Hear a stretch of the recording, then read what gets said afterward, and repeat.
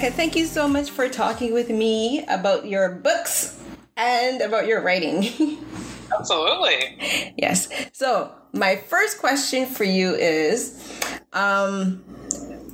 since you began writing in 2012, or since your debut novel, which is Better Off Red in 2012, and your latest book, Rafe, that came out this year in 2019, how has your writing changed?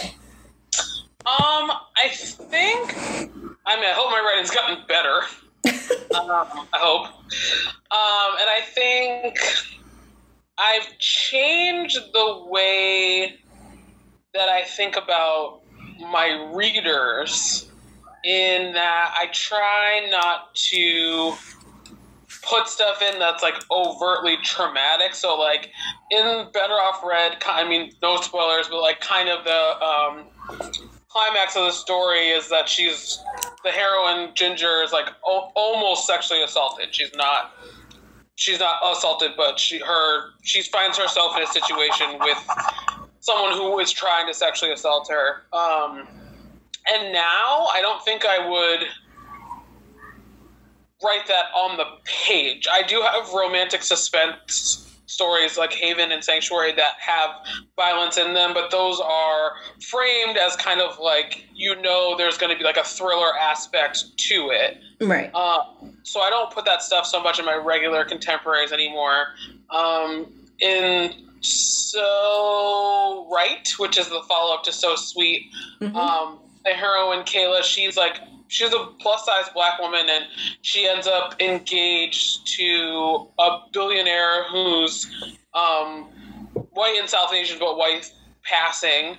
And, people online are, like, saying stuff about her, because obviously, like, when, famous people start dating someone, everyone on the internet's got something to say. Right. And instead of putting those, like, harsh things that people might say about someone in the book, I chose to acknowledge that harsh things were being said, but on the page I wrote like the nice things that people were saying about her and the way people were also defending her on the internet. And I tried to do that because I know my readers are real people, and during their free time they don't deserve to be like re-traumatized. Yeah, I get what you're saying, because I have read books like in the past where if something traumatic happens, like you don't expect it, or especially with like sexual assault, and it can be like jarring when you're like, wait, where is this coming from? This is completely out of left field. Yeah. And some writers, I find it seems like sometimes they're a little bit too explicit with what's happening. Like you don't have to like give like every single detail for us to figure out what's happening. For me, it's the same way with film and TV. Like you don't necessarily have to show the assault for us to understand and know what's going on. Yeah. Yeah. So I think that's great, because sometimes I wonder if writers do consciously think what could happen for their writers when they read them, because especially if the person has been through a traumatic experience themselves, when they're reading a romance novel, the last thing they're expecting to do is to read about rape or assault, if that's not what was implied in the beginning of the story, or if that's not implied in the storyline. So yeah, I think that's pretty great. And I've noticed, like looking back at your writing history, you've kind of like shifted like genres like over time. And when do you know when to switch or change genres or like specific stories? Because like your first book, Better Off Red, is a lesbian romance story, and you've gone into like BDSM or like BDSM and erotica, and now you're more into I guess you would say heteronormative relationships, but like different types as well. Like how do you know when you're ready to switch genres? You say that like I had a plan. I did not have a plan. It just happens. Just happened. Like I wrote Better Off Red because I was reading a bunch of vampire series, and none of them had queer women in them, and that was like driving me nuts. So I wanted to write one that had queer women in it. And then I ended up with a queer publisher, or a lesbian publisher. So I had put out a bunch of lesbian romances, and then there was Harlequin had a call for, I think it was their Cosmo Red Hot Reads line back in, I don't even remember what year that was. I think it was 2013, I think, 2013. And so I submitted a version of fit to that. And so while I was working with a lesbian publisher, I was like, oh, well, I'll submit a straight story to Harlequin. And then they didn't end up taking that, so I like tweaked it and then self-published it. And then I was like, oh, I'll just like kind of self-publish a bunch of light, like hetero romances or whatever. But it wasn't, I would love to say that I had like some really great master plan, and that's not it at all. It's really like kind of what I feel like writing at the time. Yeah. And like when you're creating a story, like how much inspiration do you draw from the people around you, or from like things that you observe in like society or like on Twitter? Because I know you're very active on Twitter and social media. Like how much comes directly from your imagination, and how much comes from what's going on around you? Well, usually the couple's journey is definitely just from my imagination. Usually the plot is just from my imagination. I don't usually, like, for the couple's journey, I never draw from real people I know. That's kind of weird.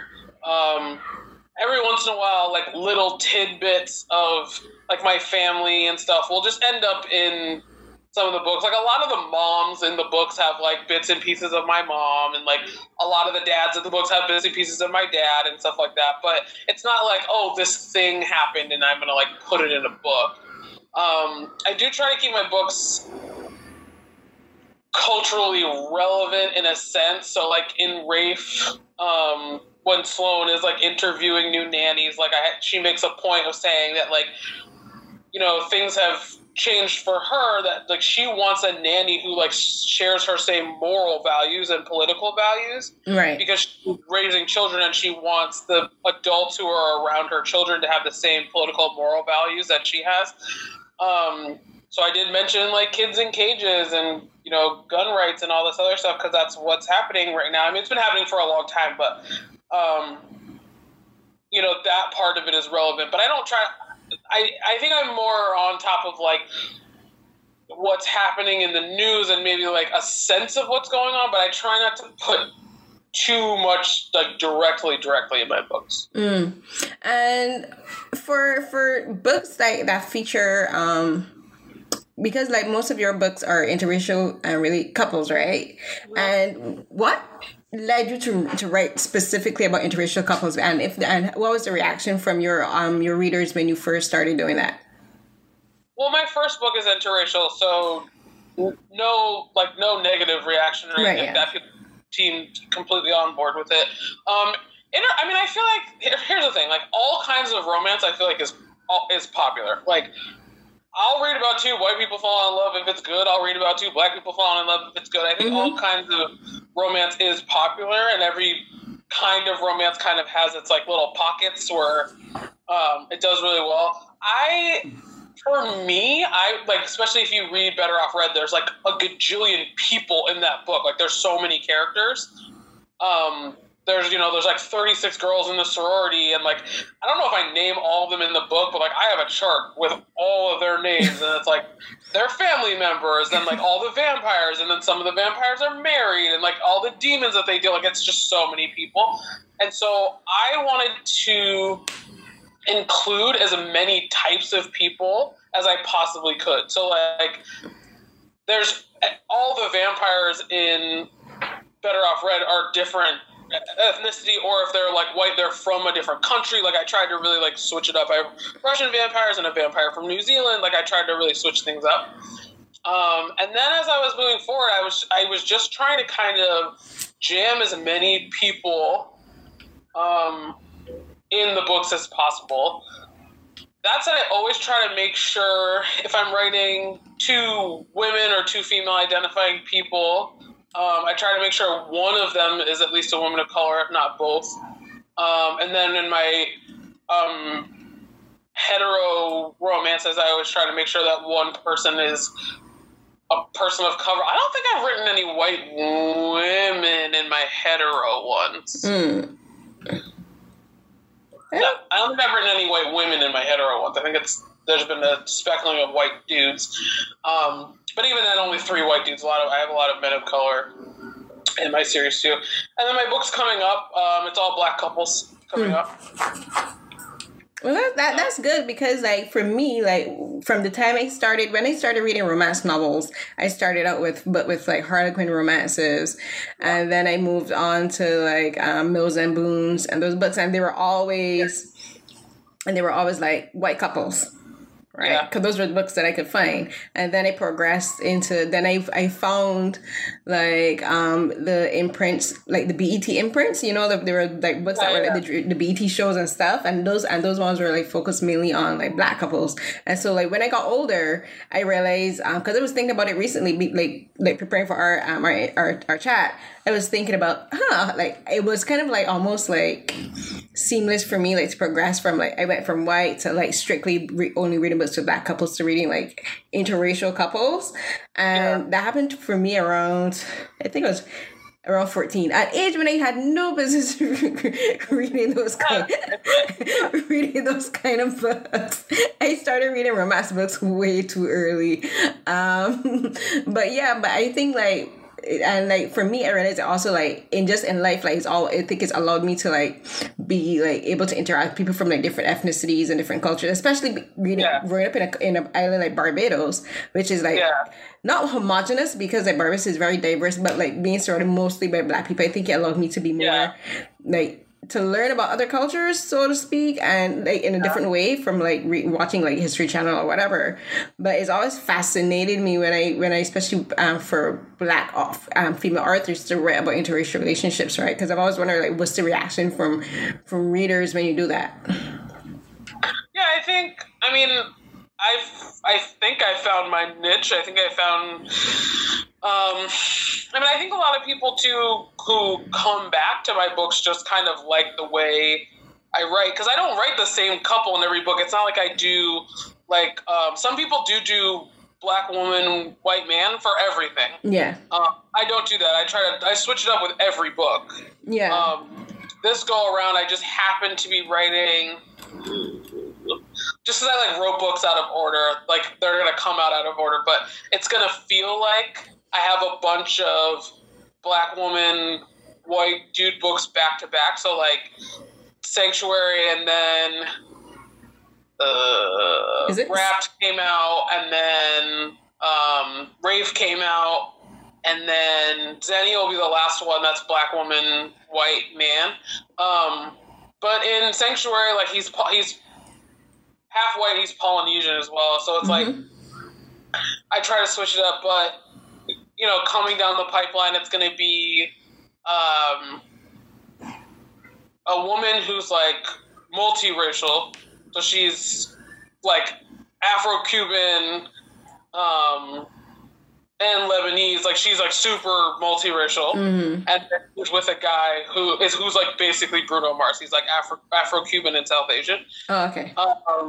And then I think like 3 Black couples in a row, and then a couple who's I have Oscar Isaac inspired hero coming up. So it's gonna be like I don't just do one type of couple. Yeah. You know, one of my most popular books is Sated, which is the 3rd book in the 5th trilogy, and that one has a Black woman and a Korean American man. So. That was actually the first book I read from you, and it was it was because it was so when I read it because I was like he's not only Asian, but he has like I guess you could say disability because he has a prosthetic arm, and it was like this is probably the first contemporary book where the man has a prosthetic arm, because like if I read someone with like a prosthetic, it would have been like a historical romance where like back in like Victorian or Edwardian era, like the men were like pirates or whatever. So like I think it was probably the first contemporary book where I read the man. He was a man of color, and he had like I guess a disability, as we would say. So that was interesting for me to read. I wasn't expecting it. I was like, this is different, and that's what actually led me to read some of your other books. Yeah, he was bisexual too. So and he was bisexual. Yeah, Daniel a little bit of everything. I think everything. But people, other than Rafe, because people like love Rafe, but before Rafe, Daniel was hands down people's favorite hero of mine. All the time, people are like, I love Sated. I'd see people recommend my books, and they'd be like, skip the first 2 fit books, but don't, they're really good. And go right to Sated. Sometimes I tell people, I'm like, you can read them out of order, you can read Sated first. But Daniel was like, he still is. People love him. So, and I think That's the thing. You can write a man of color who's has a disability or is queer or it's just different in any kind of way, and readers will still want to read about them. Oh yeah, for sure. There's very few books that I've read, and I've read like I don't even know, like probably thousands of romance books where the main character is a man of color. I always read, if anything, it was usually always, if it was interracial, it was always like usually like black woman, white man. Very few were like white woman, black men. But like I was always looking for ones with like interracial relationships that were not black and white. I was always looking for, especially for black women, like Asian men, like, you know, Southeast Asian, Middle Eastern, like, and like coming in Barbados, like, they were kind of hard to find because we would only get what was like popular. Yeah. So like those kind of books weren't like that popular, so like, it was hard to find them growing up. And there was a time where I stopped reading romances because I just got tired. I was like, I need something different. Yeah. And I only started reading them back probably like last year. Because like, and I think part of it is because I blame the Twilight series. Okay. And I say this because a lot of books started to be inspired by that series, and that was all that was coming out for a while. Because I liked reading like vampire series and stuff. Like I read Shelley Lawrence, I think I read most of her books. Yeah. And like I like those kind of I read like genre books. I read like books about vampires, werewolves, that kind of stuff. But then there was a time I was just like I lost interest because I'm like, everyone is writing the same thing. I'm like, I want something different. Yeah, that's how, that's unfortunate. Fortunately and unfortunately, because if you want to read a lot of the same thing, sometimes that's just how trends in traditional publishing go, which is why I'm glad that self-publishing is kind of taking off the way it's taking off. There's so much more variety. And then if you want to go, like, I love paranormal romance, but, you know, I started reading romance kind of late, and I started with Twilight. I was late to the game. Oh. And then I read a bunch of paranormal. And I got kind of like bogged down in paranormal, but then I found paranormal that was self-published by black women, and it was different. And it had, you know, black heroines in it, and it had a lot of plus-size black heroines in it. And I was talking to someone about this the other day. I read there was one white author, Kate Douglas, who she has a series that actually had people of color in it too.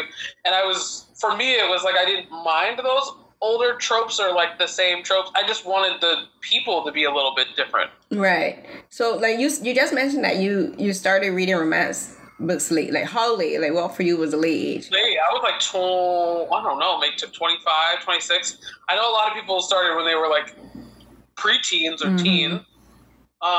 When I was a kid, I have like really, really bad ADD. And I'm the youngest of four, and so I don't know if you have ADD, but when you have ADD, it's really hard to refocus. And for me, it's really hard for me to refocus if I don't have like a certain kinds of quiet, or if I'm not reading something that like really interests me. So when I was growing up, like when I was really little, I liked going to the library and like picking out whatever books I could pick out, and then I would be fine. But then, you know, when you're in school and you start getting assigned books, I just wasn't reading stuff that I really liked. And then I became one of those like millennial kids that was like overscheduled. So like I had so many activities after school. So like I'd go to school and then I'd come home and I'd have like, you know, elementary school, I'd have like swim practice, basketball practice, Girl Scout. Yeah. And then I'd have to do my homework. So by the time, you know, and then the weekends it was like family stuff, sports, like all this stuff. So by the time I didn't like have much free time. Like all the actual free time I had, I was trying to sleep. And then I would get, you know, in the summertime, my mom would be like, oh, go to the library, get a book. I'm like, I remember one summer I like tried to read Waiting to Exhale, and I was like, this is way above my reading level. I don't know what I'm doing. But it wasn't till I read like a couple books. Like I remember reading Many Waters by Madeline L'Engle. I loved that book as a kid. But just, it was very few books that I actually enjoyed reading. And then by the time I got to high school and college, I was doing so much reading for school that I like definitely wasn't reading in my free time. It wasn't until after like my senior year in college, my mom bought me, what was it? She bought me Coldest Winter Ever and by Sister Soldier. And that was like kind of the first time I read a book on my own, and like I just like sat in my room and read that book for like a day straight. Like I just devoured it, and I was like bummed because it doesn't have a happy ending. But I was like, oh man, this is like, you know, I wasn't living that life, but I was like, oh, like, you know, my cousins live in New York, and this is like parts of what they're experiencing, because obviously my uncle was not a drug trafficker, but yeah, and you know, or like these are like girls that my cousins know, and like that kind of stuff. So it really, I was like, oh, these are like people that I can like kind of relate to. But then I went right back to having to, you know, read for school or work and all that stuff. And I ended up reading Twilight for work, actually. I was working at Disney, and my boss asked someone in the office to read Twilight for research purposes, and I really liked it. So me and a bunch of other women in the office read the whole series, and then my friend Vanessa read it with me, so we were like really into it. And then another woman in my office introduced me to fan fiction, so I started writing and reading Twilight fan fiction, and then two of my friends in that fan fiction community encouraged me to start writing my own books, and that's kind of how I got started. But reading Twilight was how I got started reading romance, because all my friends I made through Twilight then recommended other romance novels to me. So then I just started inhaling books. Like I read J.R. Ward's whole Black Diamond Brothers series like right away. I read Outlander books right away. And then I found Beverly Jenkins. When I found Beverly Jenkins, it was a wrap. I was like, okay. I was like, I'm in. Like I knew there was like, I was like, I'm gonna read all her books. And then I found a NASCAR series by Aaron McCarthy that I really liked. And I just was like, okay, these are my people. Like I just knew. I was like, this is all I'm reading forever. So then how did you decide to, like, I guess that you could say it could be, I guess, like an organic thing where you didn't only want to write romance, but specifically erotica, because erotica is, to me, I always felt it seemed more personal from the writers, because there's romance, but then if erotica, you have to be more, like, open. You know what I mean? Like for the readers, and I always wonder, like, what is it about erotica that inspire? What is it that inspires writers to like write about something that's like, I guess you could say, considered not explicit with like the nature, but just at least like personal. So I don't consider when I write erotica, because I think erotica is just about the sex and not so much about the relationship. Like erotica doesn't have to have a happy ending. That's true. So I consider when I write more erotic and steamy romance, because some of it's not erotic, it's just two people having sex. I don't know, and when I was writing fan fiction like that, all my fan fiction is pretty dirty, and like I think some of the fan fiction I wrote that was pretty dirty was because, especially coming out of, I think when you come out of fandoms where it's like really PG, yeah, the fan fiction ends up being like exponentially more dirty, because people are like, oh, this is all the sex I wish the characters were having. Like I wrote one fan fiction that's literally it's between, what books is that between? I think it's between Eclipse and Breaking Dawn, and it's like Edward and Bella doing everything but having sex before they get married.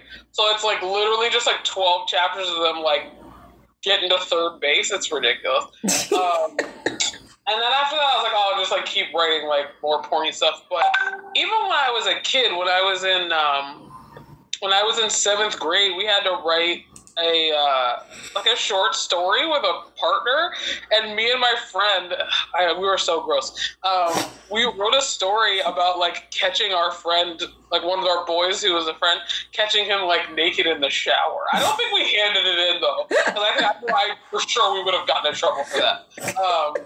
But I was like, let's write like a dirty story. My friend Alice was like, yeah, write a dirty story, and like it was, I don't know. I think I've always been kind of a pervert, so.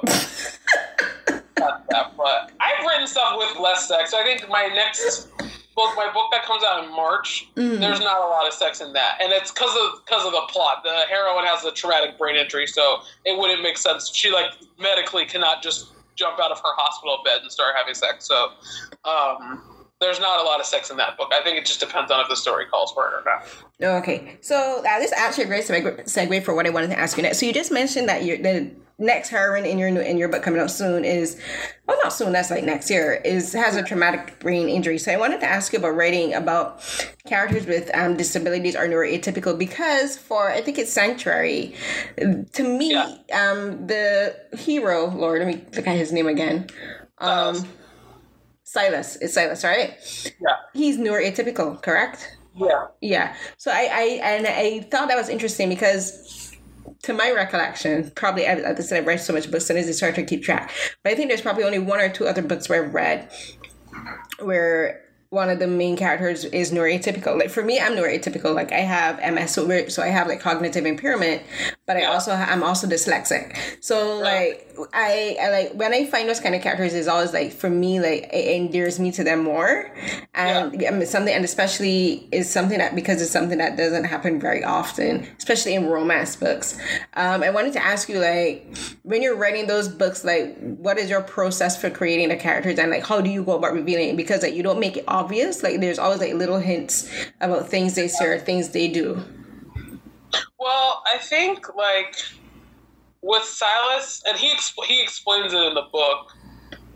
I think especially for people of color, we're not diagnosed with stuff, especially as kids, because it's just people either see us like as a problem, or it's just like, oh, that kid's just being hyper. Or I mean, I know when I was a kid, again, like I had really bad ADD, and I also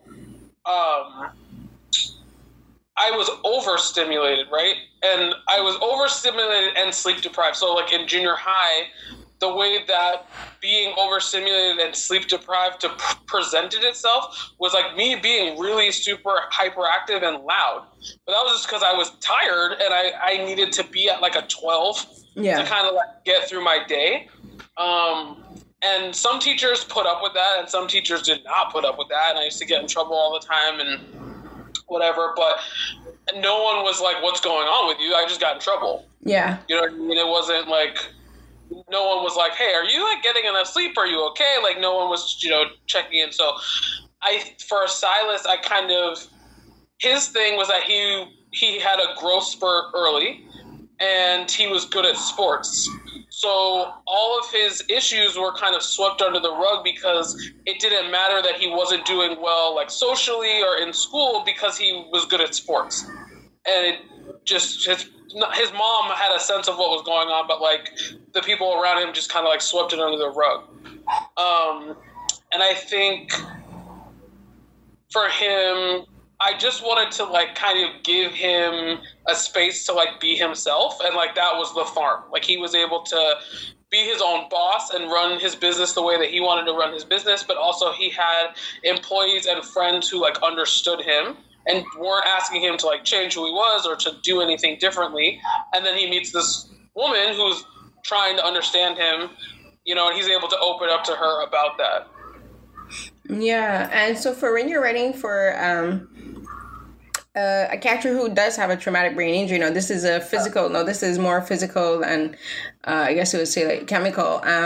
What kind of research did you go about? Because there's so many different ways that an injury can present, right? Like, I'm not asking you to like give away like the complete plot because that would be like spoiling the book. But like, what was it like? How did you decide? Okay, this is the type of injury she's gonna have, and this is how it's gonna manifest. Like, did you speak to any neurologists and like that kind of stuff? Yeah. So I did a lot of Googling, and like what the Googling led me to realize was that every single case is unique. And then also I had to kind of dramatize and like simplify some stuff too, because like the actual process of dealing with like anything medical is like boring. So if you like are just writing about like, oh, this is like my day-to-day in the hospital, like, well, people are like, this is dull. So I kind of, and also it's more of like the story itself is more of like a fairy tale soap opera too. So I did a lot of research, but then I think when you read this series, it feels more along the lines of like Jane the Virgin. It's kind of like absurd a little bit. Oh, okay. And like, you know what I'm saying? It's not like... I think you mean like a lot of it is going to be kind of like, not hyper realistic, but like some actions may be over dramatized or that kind of stuff. Yeah, like it's not going to feel like she has this brain injury and it's the big part of the story. She ends up having retrograde amnesia. That's not a spoiler. And I found some cool stuff when I was researching about like spontaneous recovery, like when you get your memories back.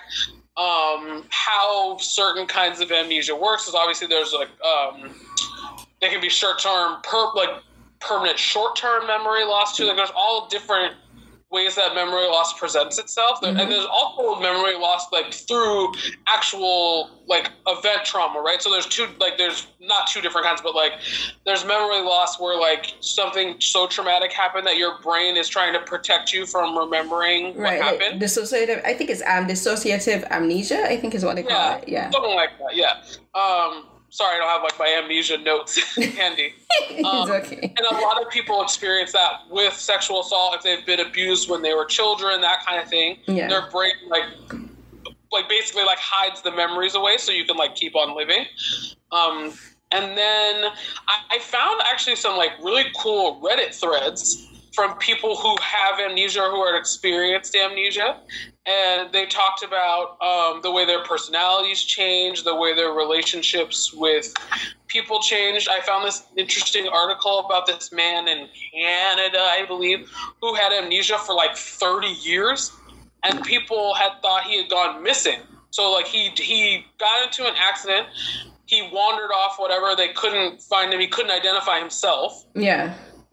And then he recovered his memory like 30 years later. Wow. Like everyone thought was like, oh, dude, we thought you were dead, blah, blah. So amnesia can present itself in a lot of ways. Memory loss can present itself in a lot of ways. So I worked that out in the story. Obviously, it ties up in a nice, neat package because it is a romance. Yeah, I just did a lot of researching, and I didn't want to get too specific because it became very clear that every single person's case was really different. Yeah, that for me, that one is going to be interesting for me because like with my cognitive impairment, like I do have like short-term memory loss sometimes. Like someone could be speaking to me and like I might only remember like part of the conversation and I'll be like, what did you just say? So like I might sometimes I have that too. Yeah, so like context sometimes get lost. Like I might be reading something and like I'll completely miss like the first part of a paragraph and like completely misunderstand. So like it's like I kind of that one would be interesting for me to read. But for you, like when you're writing these stories, when do you know how to wrap up a story? Like because like to me, I kind of think of it as a song. Like you're gonna keep going, but then comes a point where you have to come up with your final verse and your final line, and you're like, okay, this is done. I can't do anything more with it. I mean, sometimes I outline a lot, and I do follow. I have several romance people who've written like great kind of like workshops and like outline tools, so you know like how to plot out. You know, it's like with film, like when you're doing your first act, your second act, your third act. Same thing with romance. So usually I know I get a gut feeling when like a scene is going too long or the story itself is going too long. But usually I just follow, those typical beats. Like I know I have to get them to their dark moment where they like have their fight or something happens where you don't think that they're going to stay together and then they make up. I don't know. That part of it usually comes pretty easily to me. Also, too, a lot of times when I'm writing books, I write the dark moment first. I love writing arguments. Like, I love writing arguments. Yeah. Or I love writing scenes where the hero and the heroine are the couple, the heroine and the heroine are just having a really emotional conversation.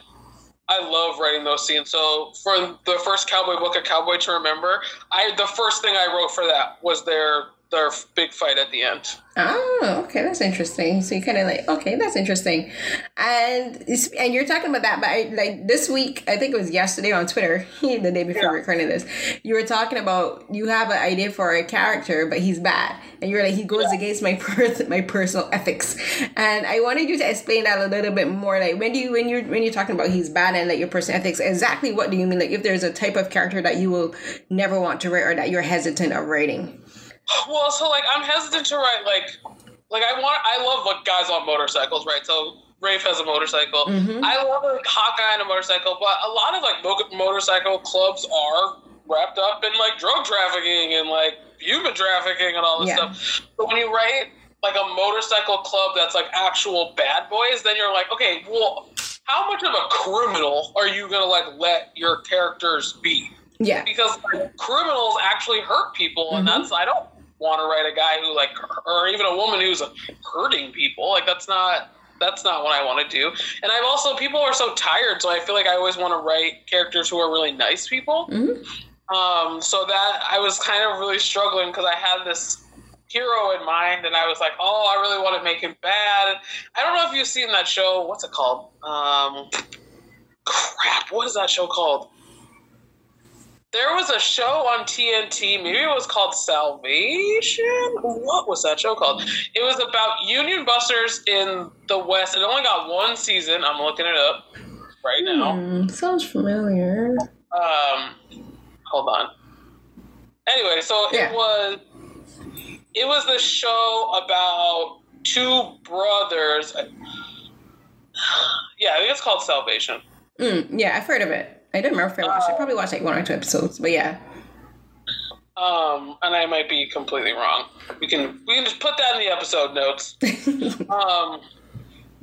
So yeah, it's about two brothers. One's like a cop, and then the other one's a preacher. But they're both just like straight up murderers. Like they both killed about Damnation. That's what it's called. Damnation. Yes, I've seen like 1 or 2 episodes. Yes. Yeah. So there's a couple. So Logan Marshall Green plays the guy who's like a Union Buster, who's also like a U.S. Marshal. Yeah. But he can't read, so he hires a woman who's a sex worker, a beautiful black woman, Yes. who can read his correspondence for him, and then they slowly start falling in love. So I was thinking of something similar to that, where it's like they're both horrible people. She's actually not a horrible person, but she is, doing what she has to do to survive. And he's clearly a bad guy. But I was watching that show and I was like, oh, I want them together so bad. Too bad the show got canceled. But, yeah. I remember that one. Yeah, sometimes you see two horrible people, or there's a show on called Yellowstone now. Kevin Costner's on it. And his daughter is a hot mess. His daughter Beth is she's an alcoholic and she's a total horrible person. But she is in love with the ranch foreman, and he's also a horrible person. This dude has killed so many people on the show, it's ridiculous. But I want them together so bad. Yeah, because you're their chemistry is so good. Together. Yeah, you're because their chemistry is so good. You're horrible people, but be horrible together. Yeah, you deserve each other. I get what you mean.